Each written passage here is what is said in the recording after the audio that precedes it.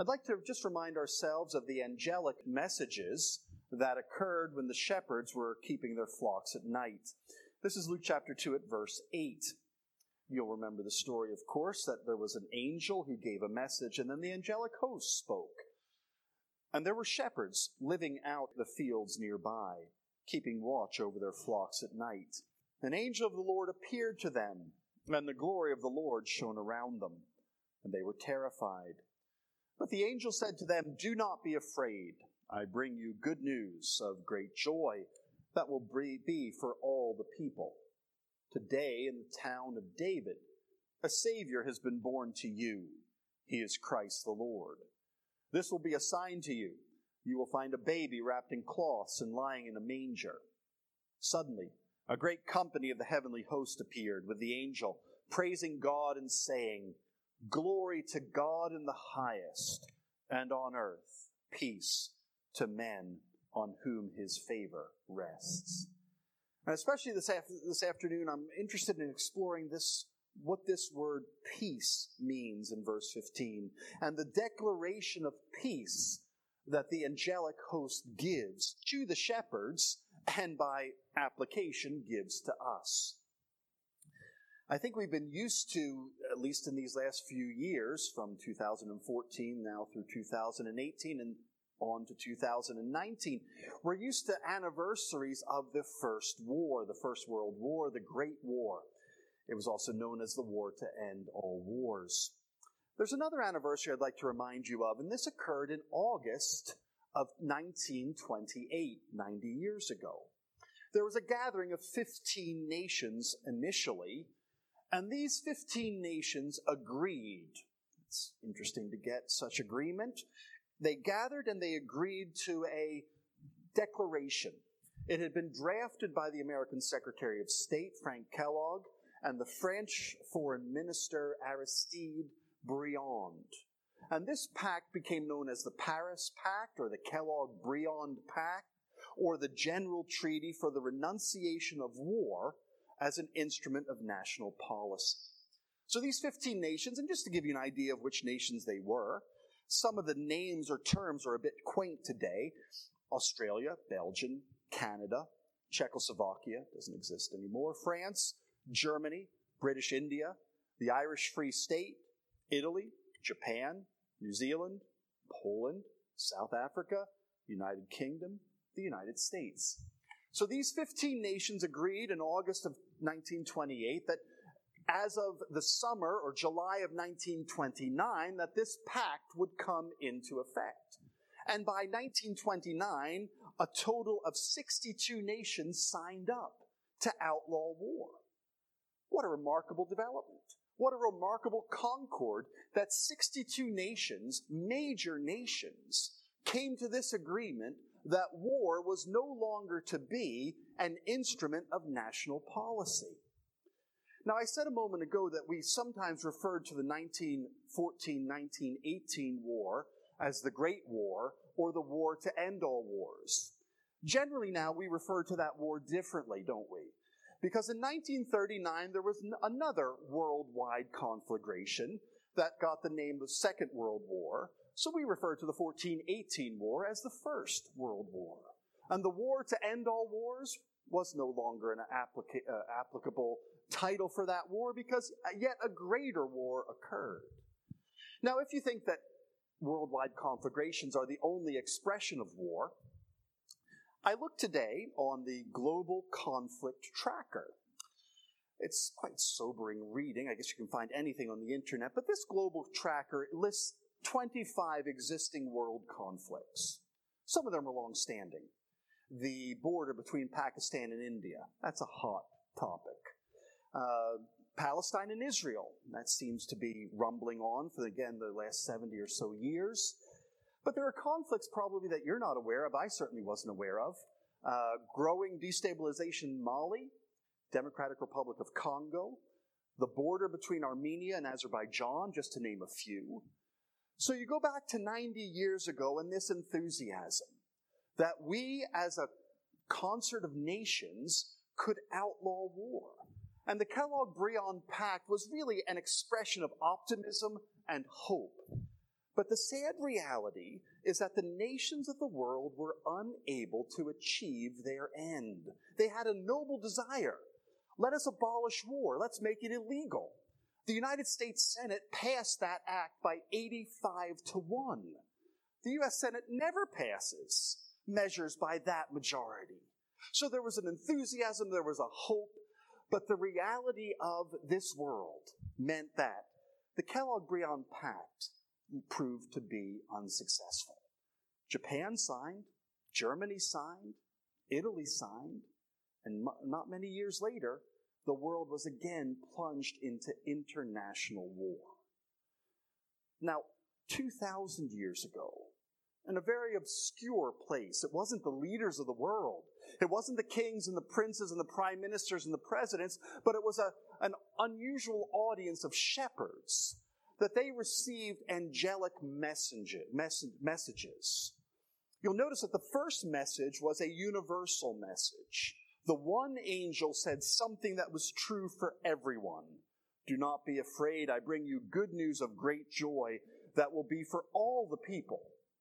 The message of the gospel is a universal declaration of good news. Every man, woman, child has good news found in the arrival of Jesus Christ. The arrival of Jesus Christ, the incarnation, has transformed human history as we know it. So the individual angel gives a message for all. But then we have an even more remarkable sight. Angelic messengers are quite rare in the Bible. They don't happen on every page. But by comparison, appearances of the angelic host are incredibly rare. We get some glimpse of the angelic armies in the Old Testament. We get a glimpse of the angelic host or the company of angels in the book of Revelation. But here we have the angelic host speaking, again, not to the kings, not to the presidents, not to the prime ministers, but to shepherds. Now, the angelic host has a message, but it's not a message for all, it's a message for some. Glory to God in the highest, and on earth peace to men on whom his favor rests. And this is one of the conundrums, or this is one of the dichotomies of the gospel. That the gospel is good news for all, but the benefits of the gospel is only good news for some. So the arrival of Jesus brings hope to everyone, all people, all nations, man, woman, child, you name it. But the benefits of the gospel only belong to some. Remember the great proclamation of John 3:16, for God so loved the world. That's all. Everyone, every nation, every people. God so loved the world that he gave his only begotten Son, that whoever believes in him will not perish but have everlasting life. The gospel declaration for all, the gospel benefits for some. And the angelic hosts are declaring peace. They are declaring peace, but only peace to those upon whom the favor of God rests. The benefits of the gospel only come to those who enjoy the favor of God. With you this evening, I'd like to explore what this word peace really means and what it implies, and why we can say that Jesus Christ, he himself, is our peace, the language that the Apostle Paul uses in Ephesians. So if you think of the Bible as a big book with a big story, every story has a beginning, and every story has an end. The beginning of our story is all good. There is harmony and peace. And this word peace, the Old Testament word is shalom. It's not just an absence of war, but it's a presence of harmony, wholeness, completeness. You go back to the beginning, and that's exactly what the world was. The world was at peace with its creator. The world was at peace with itself. And the people, the human couple, Adam and Eve, they had harmony with one another. So there's a perfect peace that existed in those first few chapters of the Bible, the beginning of the story. And then you skip to the end of the story, the final two chapters, Revelation 21 and 22. And that peace, which was lost through the fall, that peace is restored, regained, and renewed, so that there is a perfect harmony restored to this world. A perfect harmony restored between God who created, God who sustains, God who redeemed, and the new inhabitants of this regenerated and renewed world. So if you understand the beginning and the end, you understand that peace was there at the beginning, peace will be there at the end, but today we are desperately seeking this kind of harmony and this kind of wholeness. So when the fall happened, those relationships were broken. Those vertical relationships between the creature and the Creator were broken. And broken by sin, broken by rebellion. That we declared war against God. And by our declaration of war, we lost all that we had. That's the great theme of Paradise Lost, Milton's poem that he wrote those many years ago. This paradise, this glory, this relationship, this harmony was shattered because of human sin. So the relationship vertically between us and God, the relationship horizontally, because the first thing that we see when Adam and Eve sin is the first argument between human beings. Adam blames Eve, Eve blames the serpent. And we see that even the peace that was there between man and woman and the created world was lost. So peace at the beginning, peace at the end, but no peace now. We are looking, we are searching, we are striving for peace. There is something within the human heart, something within the human psyche that strives to see peace on earth, and yet every effort fails and falls short. Whether the efforts of war to bring peace, or the efforts of legislation to bring peace, we simply cannot do it. And yet God, in His grace and in His power, declares peace. It's said that humanity, mankind, has the ability to declare war, but only God can declare peace. As we consider the angelic proclamation, notice first the proclamation puts God at the forefront, and God is always at the forefront. That the message of the gospel is a benefit and blessing to us, but the gospel is a proclamation first and foremost of the glory of God, the grace of God, the power of God, that we see the manifestation of God in His glory in the arrival of His Son, the incarnation, the outpouring of the Spirit at Pentecost. That God takes center stage. We don't take center stage. He takes center stage. He deserves all praise. He deserves all honor. He deserves all glory. And the benefits percolate down to us. He gets the glory, and we receive the blessings, we receive the benefits, so long as His favor rests upon us. Now, with that angelic proclamation ringing in our ears, the angelic host appearing to these shepherds at night, one angel terrified them. The whole angelic host must have petrified them. Turn with me just for a few moments to Ephesians chapter 2, where we began our reading. The Apostle Paul addresses the human situation, and he addresses the twofold problem in turn. Ephesians chapter 2 divides into two parts. This is one example where the chapter division is helpful, because verses 1 to 10 deal with the vertical problem. The problem that you and I have as members of the human race, because we are out of relationship with our God and Creator. We're told that the world, the flesh, and the devil have dominion until we see the intervention of God, His grace, His power, and His glory. So the Apostle Paul describes us in verse 1, as for you, you were dead in your transgressions and sins. The Bible is unhesitating in its insistence that you and I are sinful in nature, sinful in action, and our sinful actions, our sinful nature alienates us, separates us, and makes us spiritually dead. Spiritually dead people have no capacity to do anything. Spiritually dead people have no capacity to achieve anything. We cannot please God. We cannot honor God. Why? Because the God who created us, the God who sustains us, spiritually speaking, we are dead and insensitive. We cannot hear Him because our ears are deaf. We cannot see Him because our eyes are blind. We cannot feel him because our hearts are stone, and we cannot understand him because our minds are dull. That is the reality of human nature apart from the grace of the gospel. But we see this transformation in verse 4. So we're dead. We are under the authority, under the power, under the condemnation of this world. But because, in verse 4, of his great mercy, because of his great love for us, God, who is rich in mercy, made us alive with Christ, even when we were dead in transgressions. It is by grace you have been saved. We have caused the problem. The solution will not come from us. The solution must come from God and has come from God. So the declaration was accompanied by action. The angels prefigured or prefaced or previewed the coming Jesus to say, you have not seen anything yet. The Apostle Paul, writing after the arrival of Jesus, is reflecting upon that great act of grace on the part of God.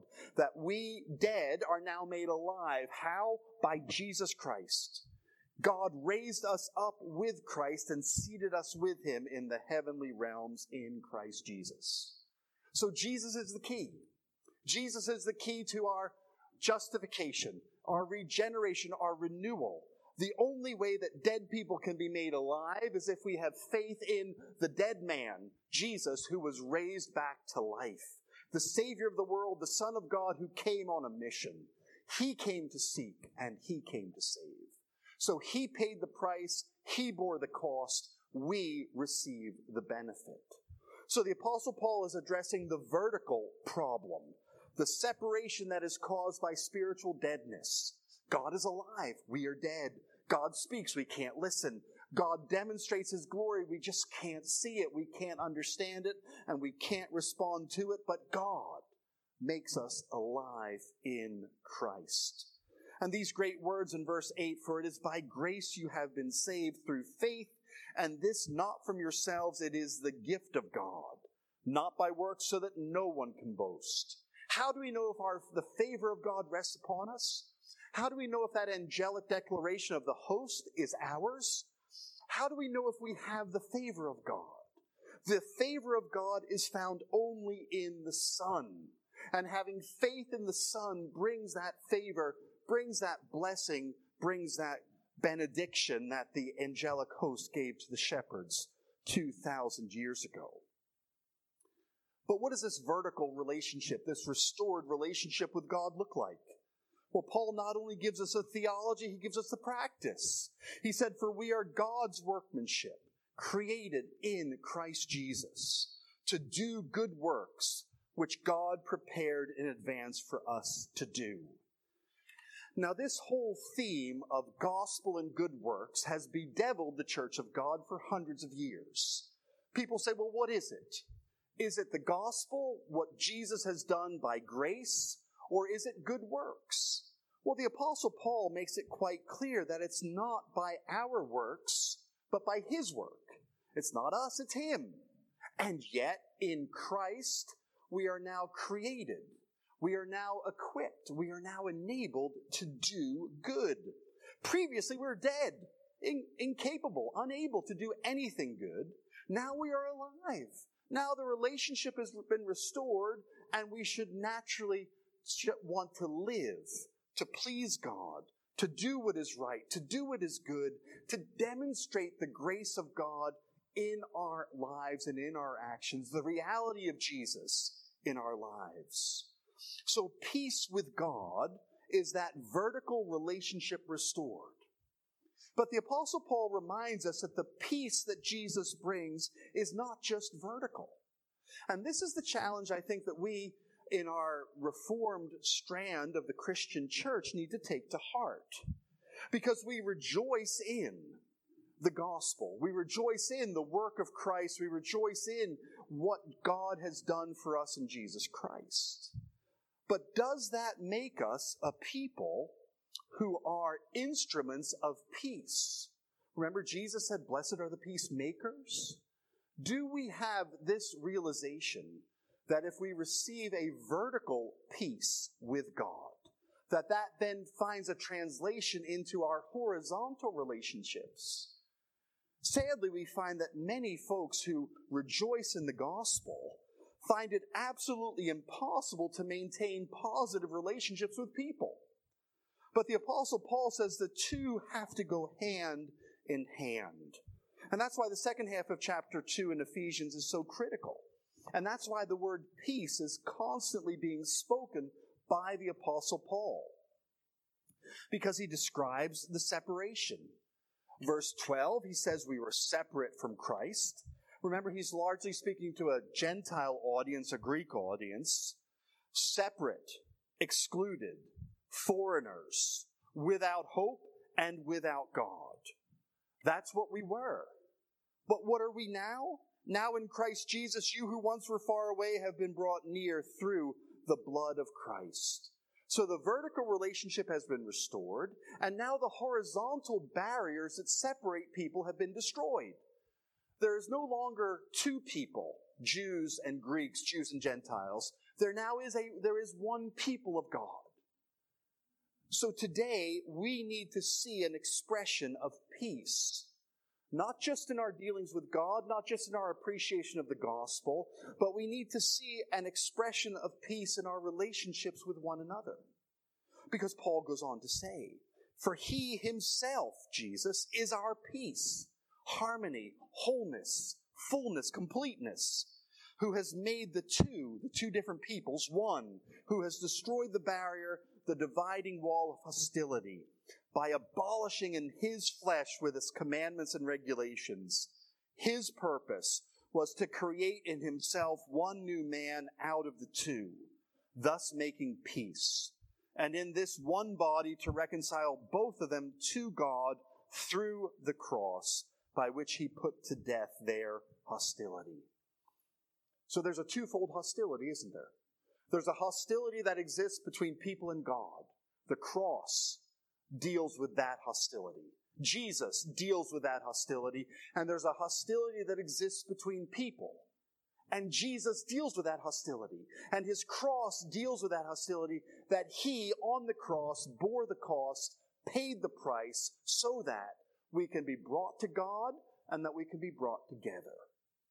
Is that visible? Is that obvious? Would somebody observing the church of Jesus Christ identify this reconciliation between people?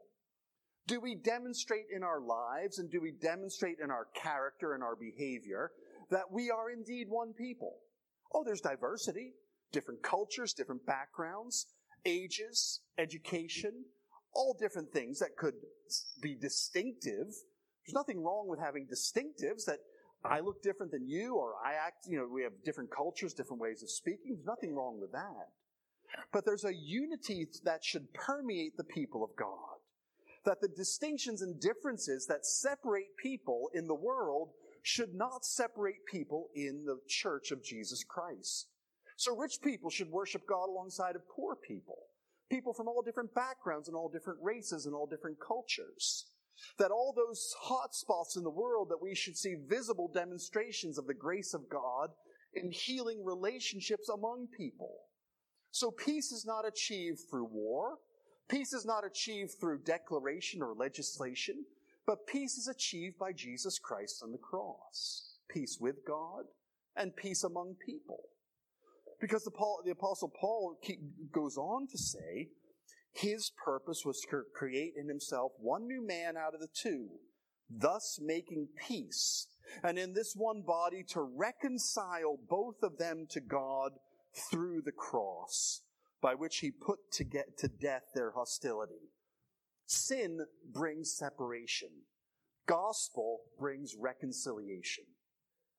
When we come to the New Testament, we realize that there is not one word that can adequately describe the gospel, that can adequately summarize the benefits of the gospel. We need a whole dictionary. We need words like reconciliation, as well as justification, as well as sanctification, regeneration, renewal. And we need this word peace. And these different words have different contexts. Very often we find ourselves using the language of the courtroom, which is also Paul's language, the language of justification, of being declared righteous. And that is the cornerstone or the hallmark of our gospel. But we also need to use language of relationships, of reconciliation, of peace, of two peoples becoming one, of distinct people groups becoming united together in Jesus Christ. Because Jesus came in verse 17, and he preached peace to you who were far away, and peace to those who were near. For through him we both have access to the Father by one Spirit. Came to this country 28 years ago. I don't know if this is still required, but within 7 days I was required to appear at the police station down at Fettes, police headquarters, Edinburgh. And I had to register as an alien. I had to get a little card with my picture in the card and a stamp that said that I am a resident alien here in the United Kingdom. I don't have that card anymore because I'm a citizen now. I'm a citizen of this country. I don't need to register as an alien because I have all the rights and responsibilities as a citizen. We once were aliens. We once were foreigners. We once were cut off. But we're now part of God's kingdom, part of God's household.